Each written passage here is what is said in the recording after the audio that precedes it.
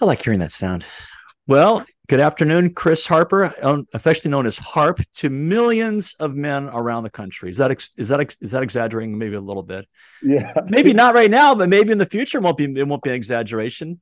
that's right. Chris Speaking. Harper, better man, on with Sword and Shovel, Chris Cannon, the two Chris's together.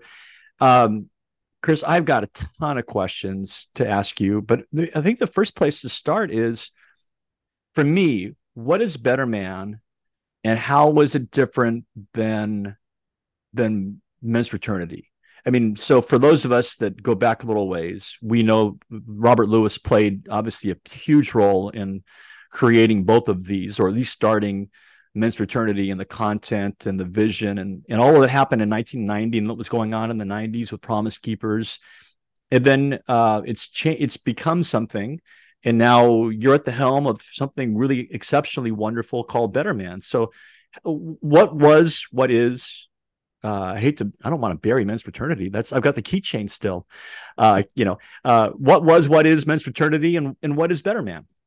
Yeah, so that's a great question, and there's really two distinctions, right? And we realize let me just start by saying, man, we're standing on the shoulders of giants. I Amen. mean, we realize Better Man has a rich legacy in men's fraternity and how to raise a modern day knight and Yes. authentic manhood and 33 series. But really there's two distinctions. The first is that Better Man is an iteration of all those men's ministries in the past, but it's geared towards millennials, Gen Z, and Gen Alpha. So when you look at this generation, or you look at the generation that's needing the most help right now, we're really targeting millennial men, Gen Z men, and Gen Alpha men. Those are the ones that are looking for a definition, looking for a direction. So everything we do, from our writing to even the color schemes we use, there's an abnormal number of men now that are colorblind, and Hmm. one of the colors that you can see if you're colorblind is orange. So you'll notice orange is the base color for everything Better Man. We use Interesting. it in all of our curriculums. We use it in our backgrounds. I mean, it's that detailed.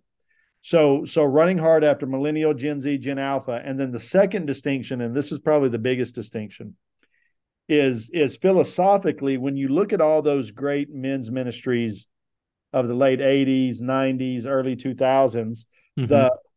the silent enemy, or the enemy they were trying to defeat, was passivity. So you had a generation of men that knew what they ought to be doing, but they weren't doing it because they had fallen prey to passivity. And it was Yeah. all about fighting passivity, kill passivity. Yeah. Passivity is the enemy. Today it's different. So we've transcended beyond passivity and we've entered into the category of ignorance. It's Wow. not that men are passive, it's just they're ignorant. They didn't have spiritual fathers. Many of them didn't even have actual fathers.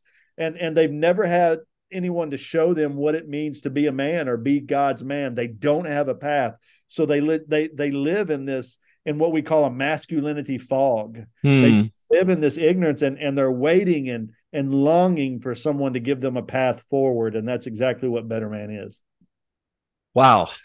Okay. Well, let me jump off of that with a couple of more questions because this is so great. And you know, I memorized in hundreds of men in our church memorized the definition of manhood.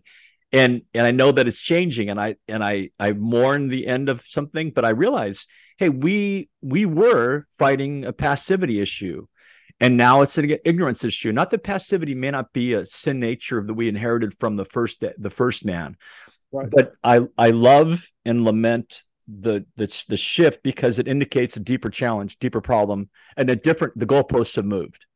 Um, Yeah, one thing, absolutely. Something I like to say is two generations ago, men were confident in their masculinity and manhood.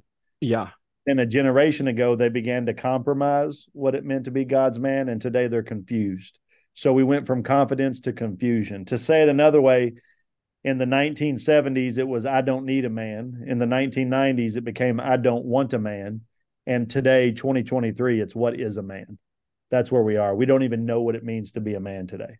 don't need, don't want. The third one again, Chris. What is a man? What is a man? Yeah. That's where we've come in 50 years. Yeah, Yeah. So my question was going to be, but I think you've covered it, is the challenges that men face in that faced in 1990 versus 2023. And what I'm hearing is the definition of manhood. What is a man? And there is no clear pathway to become what a man is, and there's a ton of confusion about this.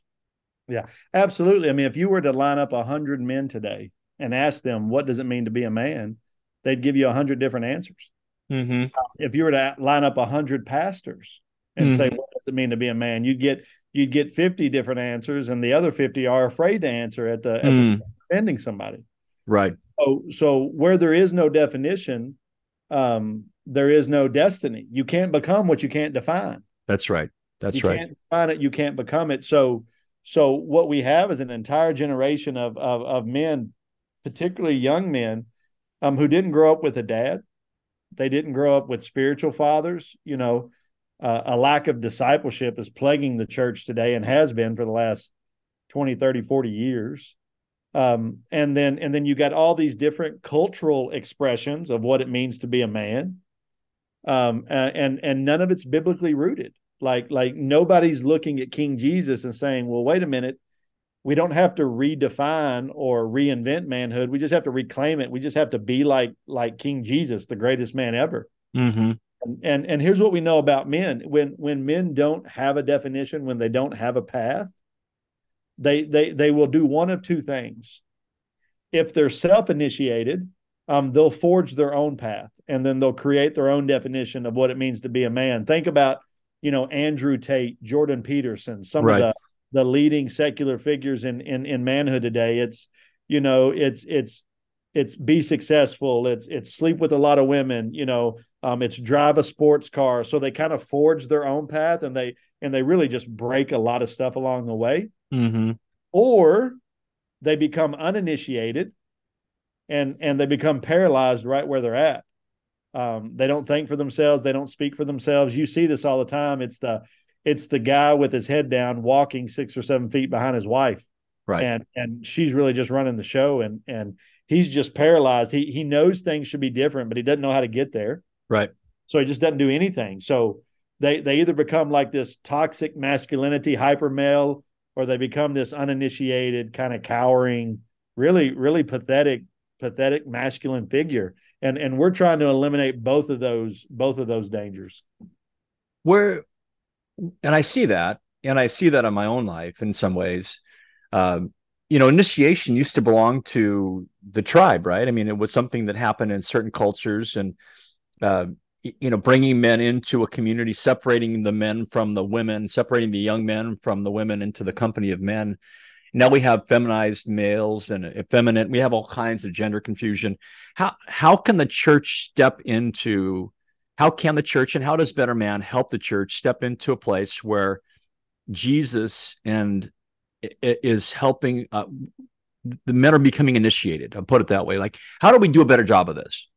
Yeah, it's a great question, brother. So the church needs to recognize that there are different expressions of what it means to be a man. Mm. Like, we say it all the time at Better Man. Kevin Hart and The Rock are two different expressions of what a man is, but they both start in the same movie. Okay. They both start in the same movie. So it's okay to be a lumberjack, to be a mechanic, to be a cage fighter, but it's also okay to be a poet, and Mm-hmm. to be a painter, and to not like hunting and fishing. Right. So many times the church unconsciously stereotypes men, with wild game feeds, and we always bring in ex NFL players and ex Navy SEALs at these breakfasts, and to talk about faith and freedom. Right. And you get a guy like me. I don't hunt. I don't build things with my hands. I like a good 4 or 5-star hotel. I don't camp. like, but I'm very much a man's man. So Mm-hmm.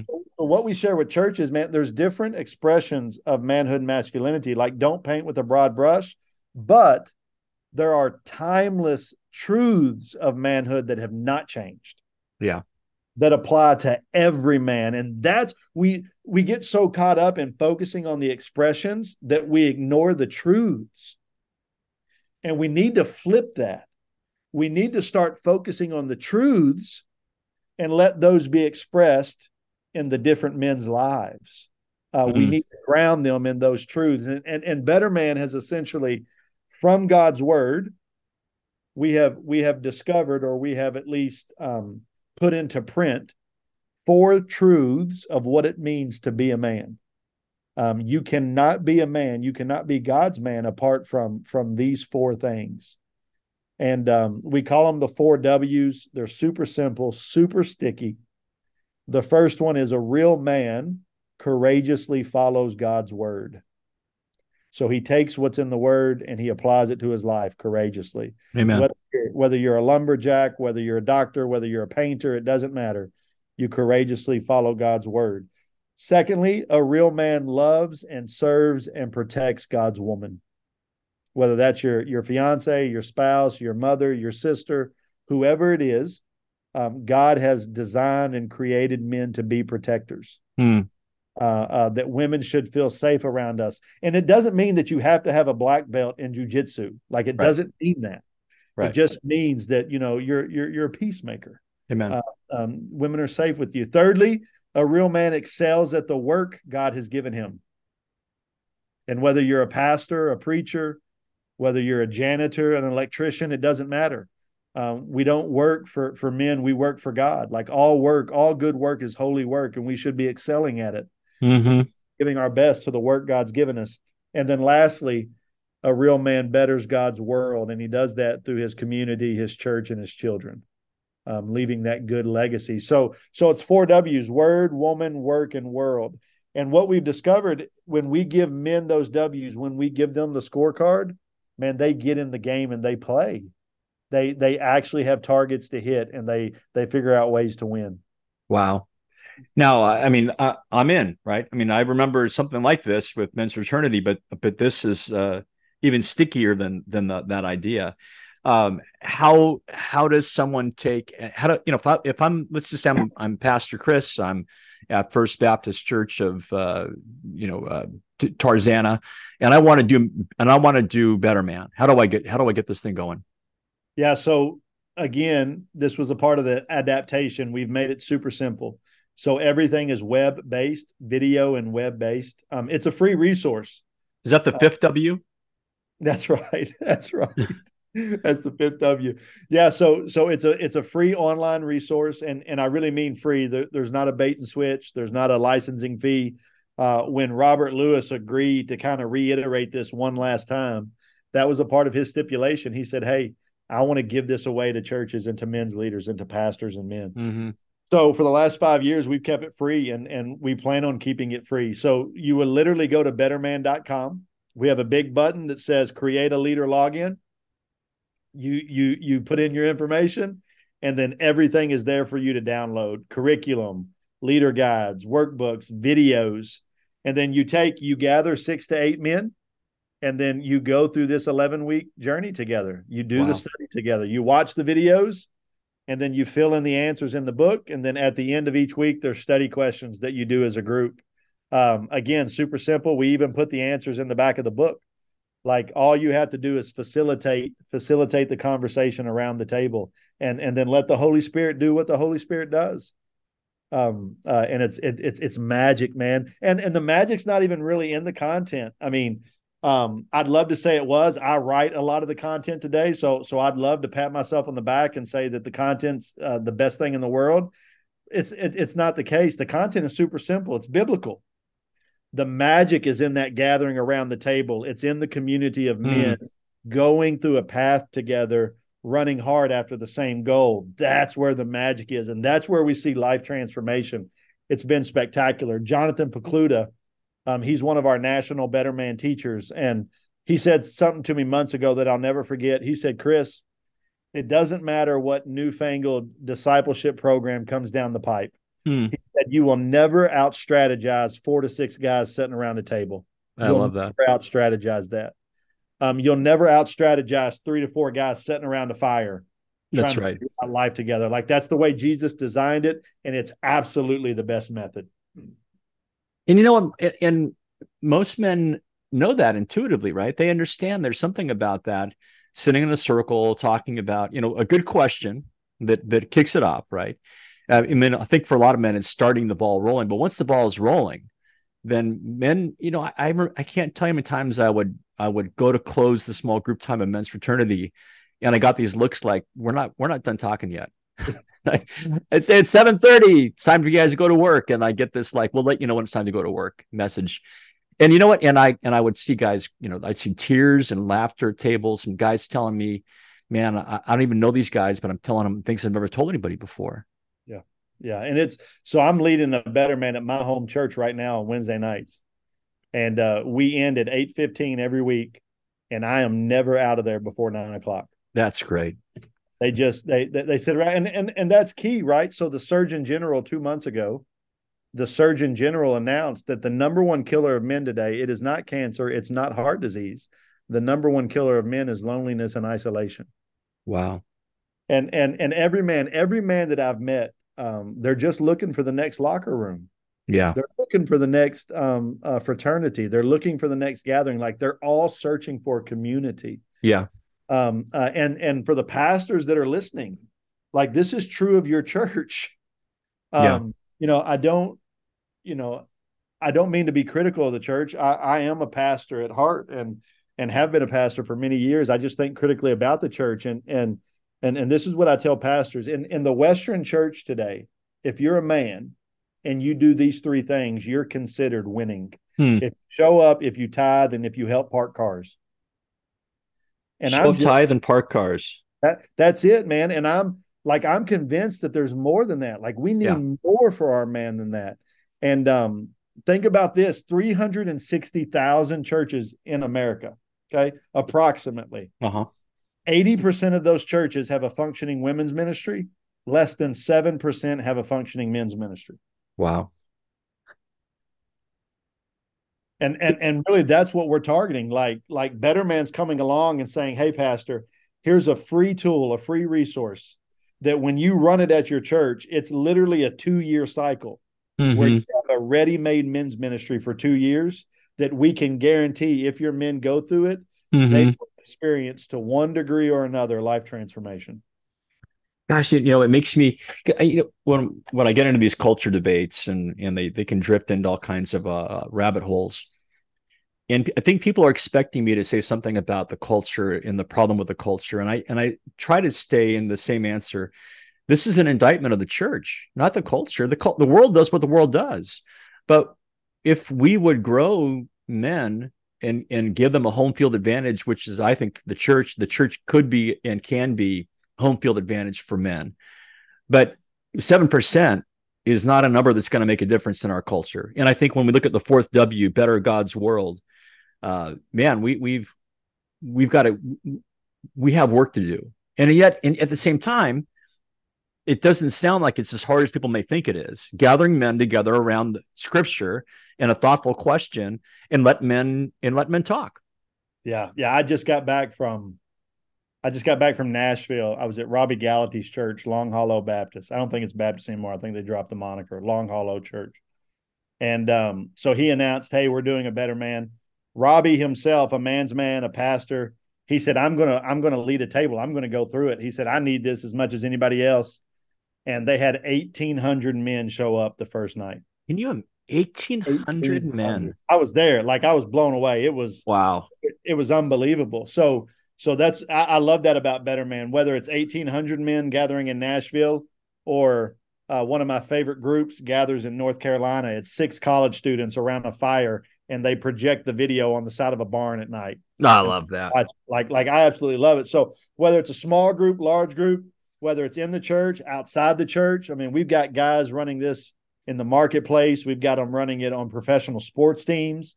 We've got a military base in Egypt right now running it. No kidding. I mean, it's it's that type of tool, and we give that type of access. How can we, one of the things about initiation rites and passages is a noble thing, a noble task, but also a community of men that celebrate, or even the community itself that celebrates the accomplishment. When we were doing men's fraternity, when every graduating class was welcomed by the previous graduating classes. And I remember that, we created this kind of high five line. And, but you know what? Any thoughts on how can we celebrate, when a man finishes an 11-week class, and it used to be we crafted a manhood plan or something of a commitment, right? Besides, what can we do as a community of men, as the church, to celebrate men in a way that's not vain, but it's a way that says, yeah, you've done something significant. Yeah. Yeah. Again, I get asked this a lot. I'm not going to say the church because, um, Yeah, I appreciate people that. may think it's a negative light, but I get it. I just met with a very prominent church, probably one of the top 10 most prominent churches in America. I came in, I did their men's conference. I met with the leadership, and the leadership looks at me and says, "Chris, we don't know what to do with our men." Wow. And this is one of the most resourced churches in the world. Mm. And so this is not uncommon. Like, I don't Mm-hmm. care if you're a mega church or a small country church. This Mm-hmm. is the norm, right? Okay. So one of the things I've told churches, like, look for the easy wins. So for example, like, quit telling dad jokes, like, quit beating up on dads. Yeah, that's good. Quit making fun of men. Like, we've already won the women. Let's stop ostracizing the men. I told this church in particular, they've got a group of 300 volunteers that are greeting people every week. I said, train your volunteers that when they see a man walking his family across the parking lot, bringing his church, like, to pull that man aside, high five him, and say, "You're killing it, Dad. Keep it up." Like, Dad, I see you, Right. and what you're doing is what we're supposed to be doing. Like, start celebrating the little things Yeah.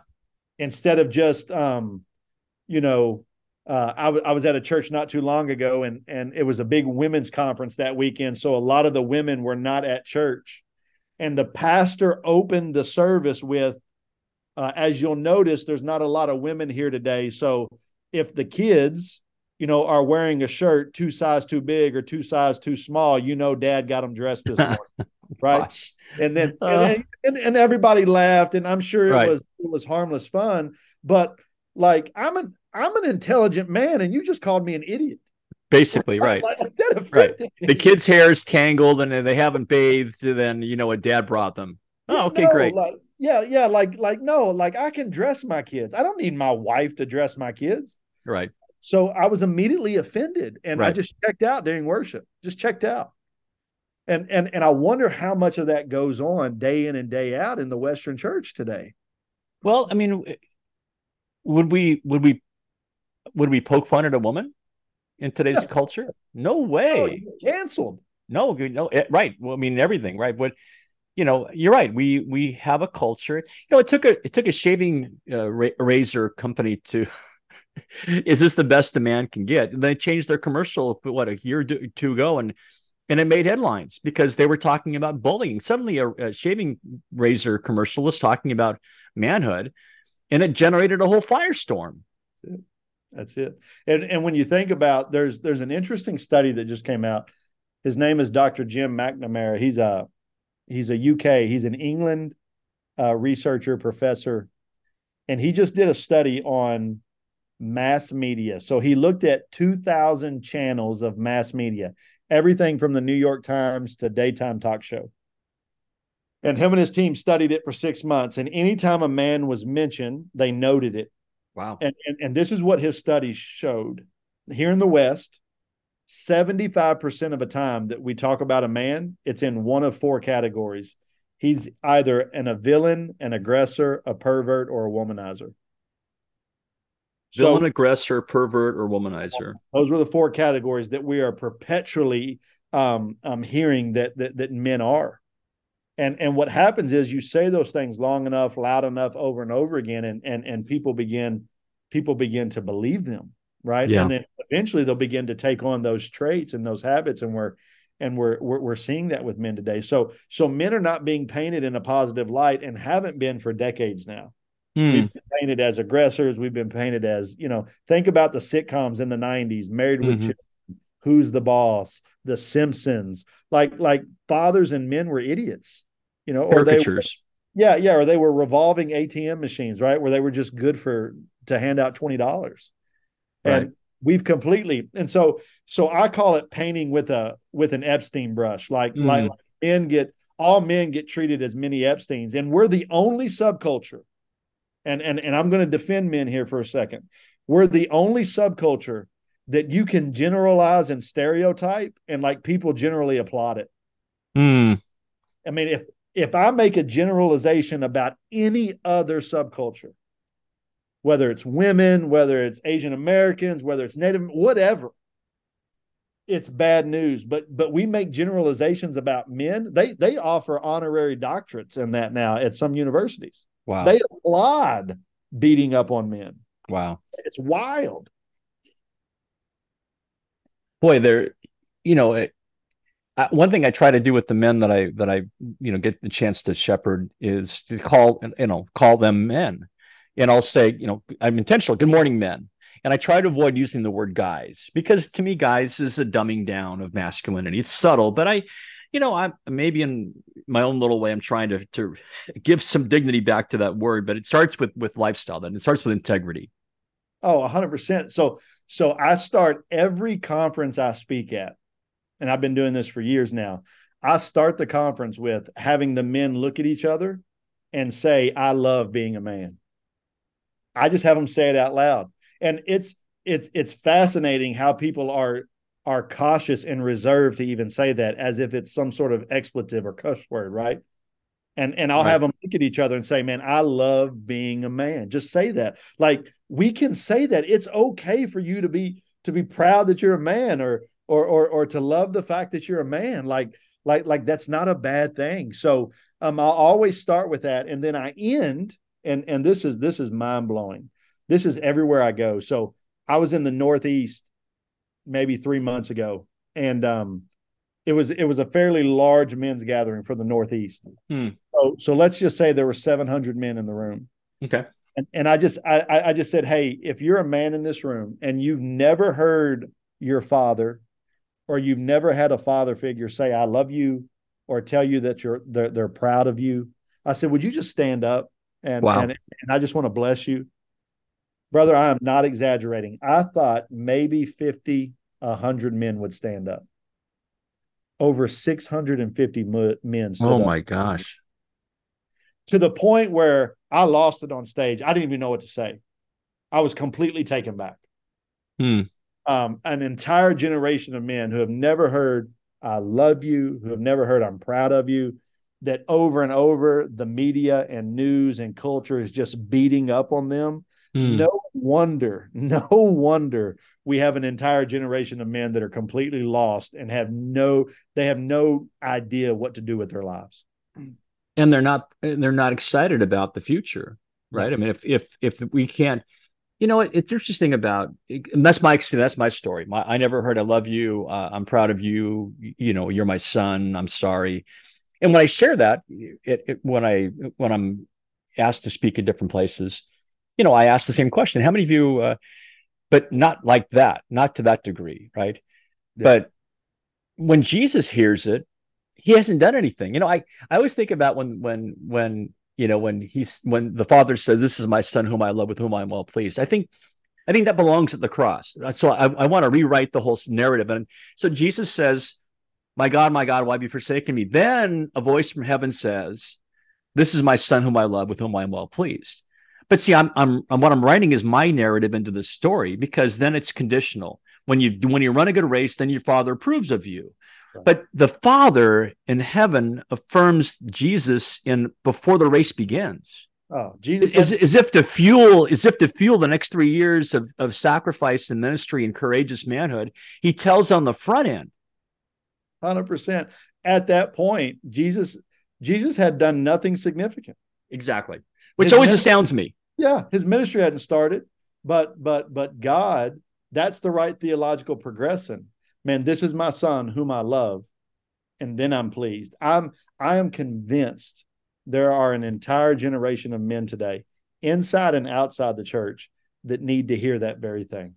Mm-hmm. Yeah. And I think that when men hear it, inside or outside the church, first of all, there's a shock. Well, what have I done? Well, Jesus, I think, had been baptized, and that was about it, right? I mean, it wasn't like he'd cast out demons in anything. No. But the fact that we have worth just simply as being made in the image of God, and God loves His creation, um, yeah, wow. Now, Yeah, and you have worth. You have unique worth in the fact that you're a man. yes, Doesn't mean you have more worth than a woman. As a matter of fact, you don't. Women and men are both created equally in the image of God, and but as a man, you have a distinct role. You yes, have distinct responsibilities. yes. You have distinct privileges because God's made you a man, and it's time we embrace those and celebrate those. I remember I had to Uber back to my house from the mechanic and drop my car up, and I like Ubering because the guy that's driving, usually it's whoever is driving, they can't drop me off, they can't end the conversation. So I try to read the room a little bit in the car, and so I said to it was a young African American guy, and this was 2020. It was right after George Floyd had been killed, and I said, "Hey, can I ask you a question?" And he said, "Yeah." And I said, "Who speaks for you?" Hmm. He stopped the car in the middle of the street. He said, "Are we doing this?" I said, "If you'd like to." I said, "I'd like to." And so he kept driving, and he said, "Farrakhan speaks for me." And I said, "Oh." He said, "I bet you weren't expecting Farrakhan, were you?" And I said, "Well, I really wasn't. I didn't know what to expect, frankly." He said, "I said, so why do you think Louis Farrakhan speaks for you?" He said, "He empowers me as a man." Hmm. Wow. And then he got to my house and he said, "Who speaks for you?" And I said, "Frankly, I can't think of anyone right now who speaks for me. Tim Tebow speaks for me because he's the only guy I can think of sometimes who I admire, who's a Christian man." But I said, "Jesus Christ speaks for me as a Hmm. man."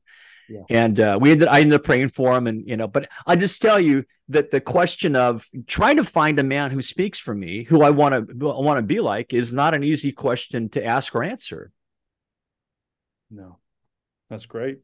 It's. I mean, it's exactly right. I mean, who does speak for us, Mm-hmm.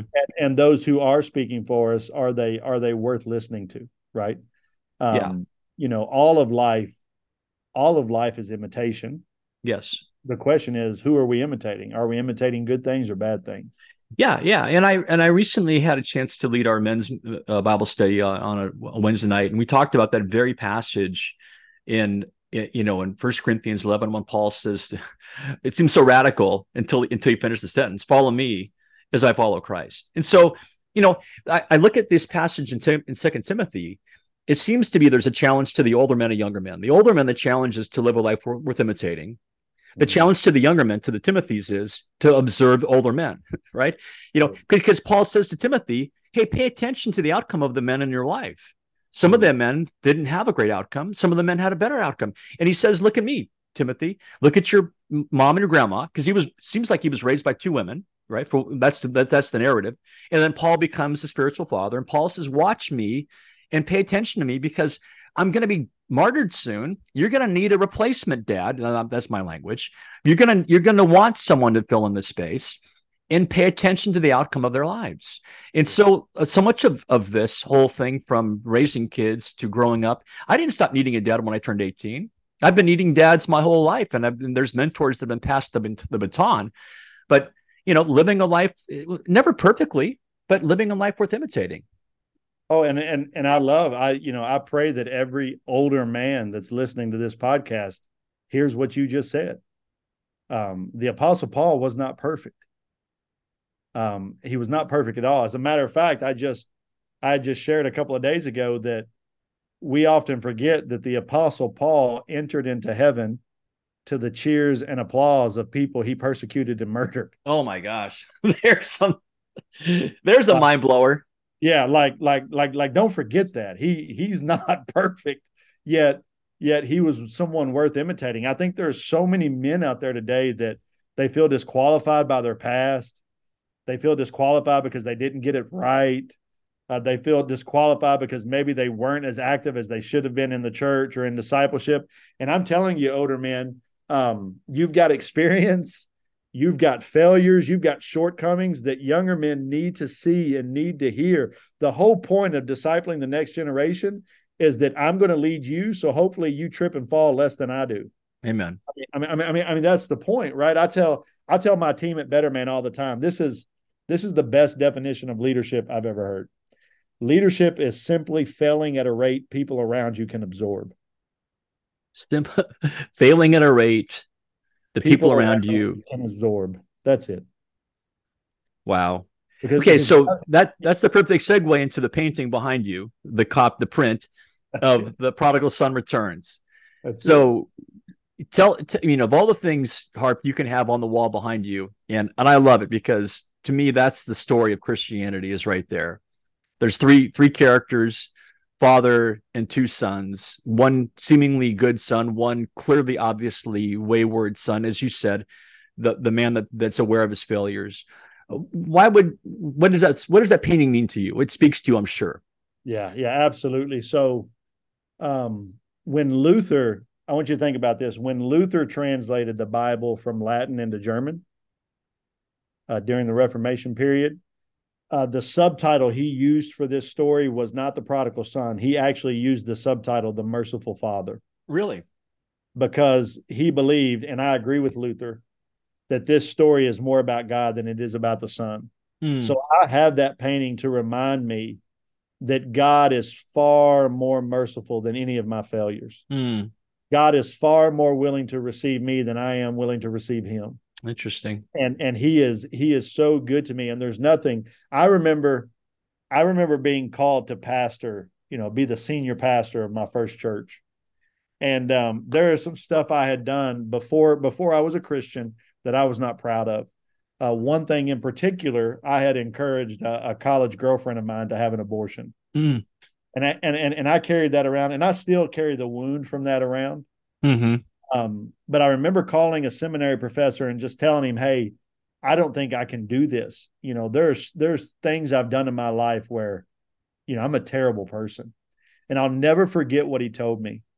He said, "Chris, when your repentance is more notorious than your sin, you are okay. Wow. You are okay." And it brought me to tears, right? And that's what I love about the story of the prodigal son.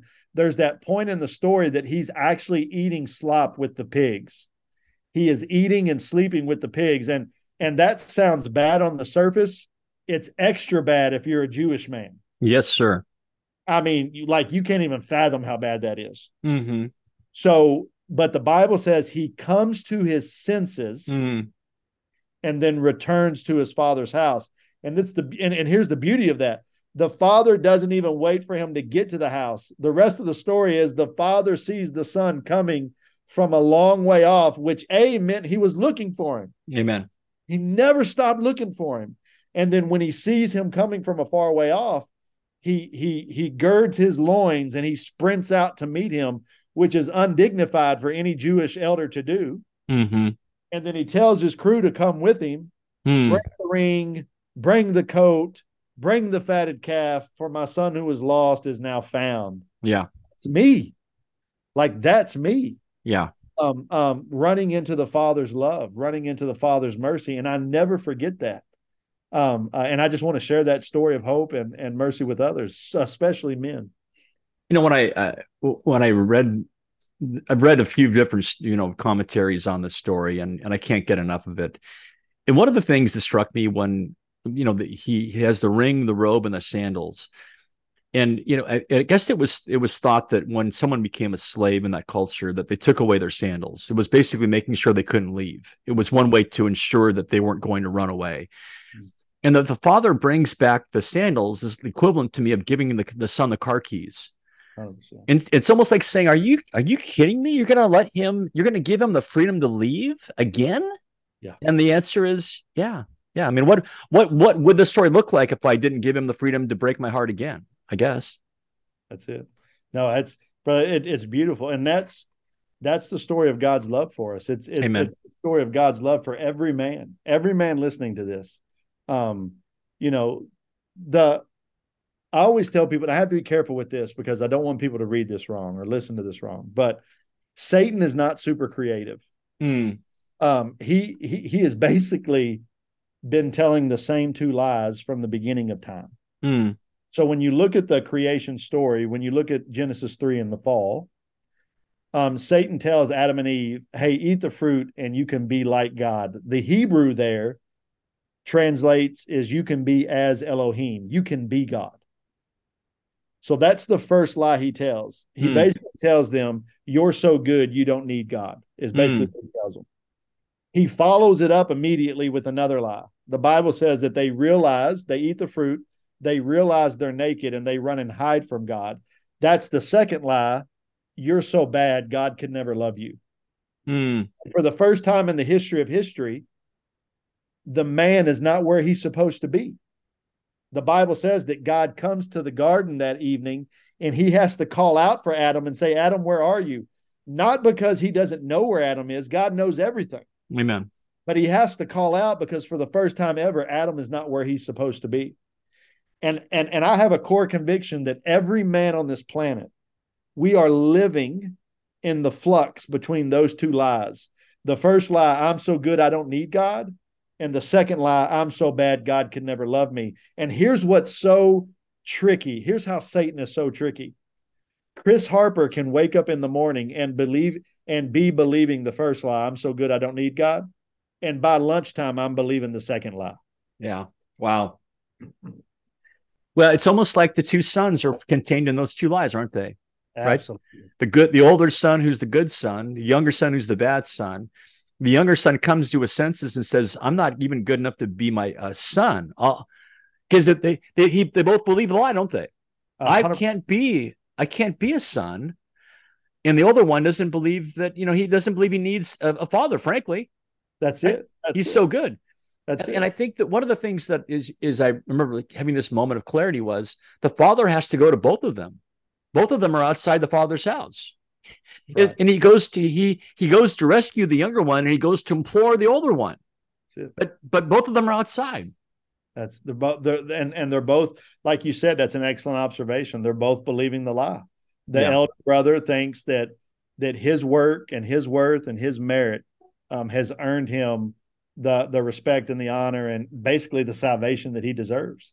And the younger son, I mean, the story literally says, um, "I'll go back and ask the father to treat me as a slave. Make me one of your slaves, because then at least I know I'll eat every day," is what the story says. that's right. And God blows the doors off of both of those lies. Yes. He just blows the doors off of them. It's funny whenever I teach the prodigal son, and I want it to end with the party, but it ends with the older brother, right? And so I used to cringe when I would do that. And whenever I do it with men always say this. Somebody always says it in the group for the whole group. He's got a good point. And and I think it speaks to our masculinity, at least the second lie, right? Or at least the first lie, that I'm so good. And I think it, and I laugh because the gospel is contained in the whole story. We just can't tell. The younger son makes sense. The story makes sense in some ways because he's worse than the rest of us. I think Jesus was painting a worse off picture. Yeah. But there's another worse off picture. It's like the guy that says in church, "I don't have a testimony." You know, when you say, Yeah. "Well, everyone's got a testimony." Maybe you're saying that you didn't run drugs across the border, but you're saying, "Hey, I was an Eagle Scout and I still needed Jesus." Well, that's a pretty important testimony. Yeah. Yeah. And it's so good. And I think where Better Man is for lack of a better term, carving out a niche. I think those two lies, they've had their time in the sun. So Yes. so for example, the lie, I'm so good I don't need God. I think I think that was a big deal in the 70s and the 80s when there was this whole um, become an independent man financially and become your own man. And there was that workaholic movement, and then you had the tech boom, and so in the 70s and 80s and 90s, I think that lie was primed to be believed. And I think self-esteem played into that, right? Didn't it, Harp? 100%. That part of that whole time frame of the 70s, 80s, and 90s was, I'm good, getting better. That's it. That's it. And I think so. Fast forward 30 years to 2023, I think the second lie is having its day in the sun right now, Mm. where we have men that are so beat up, men that are so plagued by their past, men that are so wounded. They have a father wound because were either orphaned or they're functional orphans, that they're really believing the second lie now, and it's having its day in the sun. Yeah. And we've got to speak out against both. And this is something that every man needs to hear. And we actually teach this through and during the Better Man. Men today, they've been told, especially by guys like Andrew Tate and maybe some other things that are not really healthy, they've been told that if you've experienced pain and hurt and trauma in your life, like bury it and get over it. Mm. You've heard the phrase "man up," Right. right, and move on. But this is what not just the Bible, but even secular science teaches us about pain and trauma. Any pain in your life that is not transformed, it is ultimately transferred on to someone else. Wow. Say There that is, again. Say that again, Harp. Pain that is not transformed. is ultimately transferred onto someone else. There is no such thing as dormant pain. There is no such thing as pain that just lies dormant within us. If we've got unprocessed or pain or hurt that's not transformed, we are going to transfer that pain onto our wives. We're going to transfer it onto our children. We're going to transfer it onto our coworkers and our neighbors. It is going to come out one way or another. Yeah. So we've got to help a whole generation of men really transform, and we want the gospel obviously to transform it. I mean, that's what we want to transform it. Mm-hmm. But we're out here kind of debunking that myth too. You can't bury your pain. It is going to manifest itself in one way or another. No, that's so powerful. That we want to move it on to hobbies and various things. Then and I'm nothing wrong with any of the things that we may go to do to recreate, but we still come home with it, right?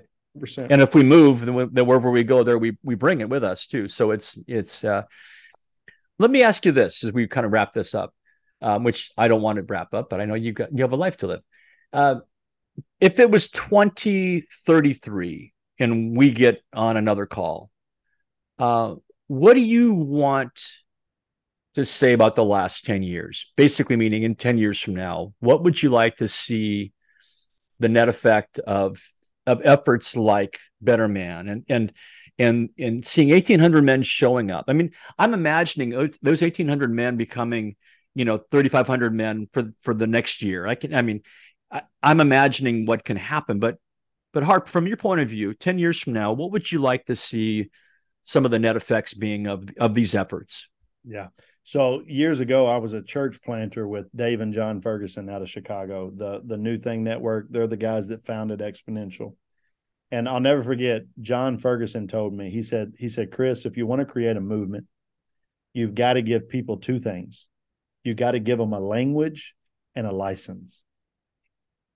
So at the end of the day, that's what I hope Better Man is doing and will do over the next 10 years. We want to give men a common language around what it means to be a good man, what it means to be God's man. It's our 4Ws. Obviously, we unpack that throughout our studies, but we want to give men a common language that they can use. We want to give churches a common language.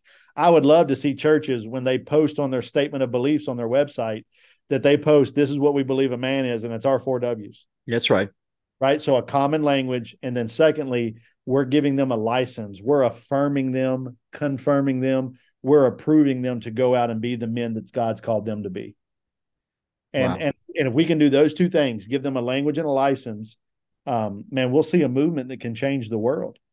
And for me, it's not about 100 million men going through it. I mean, if the Lord wills that, then praise God. I would rather see 10,000 men being discipled and going through the journey and making disciples who make disciples. Like that's what I want to see. Men taking the definition, taking the language, taking the license, and passing it on to other men who pass it on to other men who pass it on to other men. Well, I think Paul said to Timothy, what I've taught you, teach faithful men to teach others. And so we get a glimpse of something that was supposed to happen organically, relationally, and 4 generations deep. And then who knows, right? That's it. Absolutely. And that's the difference between Joshua's generation and the next generation. You read at the end of Joshua, as for me and house, we'll serve the Lord. And then Judges 1 and Judges 2, Joshua dies. Yep. Then it says, and then goes the generation after Joshua, and then uprose another generation who knew not the goodness and the works of the Lord, and the Yeah, Lord's wrath was on them. that's We right. we have a generation today, and a generation biblically is only 30 years. It only takes 30 years to upset the whole apple cart. And we have a generation today that do not know the goodness of the Lord. They don't know God's design for their life. They don't know the mantle God has handed them. And they need a generation of men, an older generation of men, and of older men to show them what it is.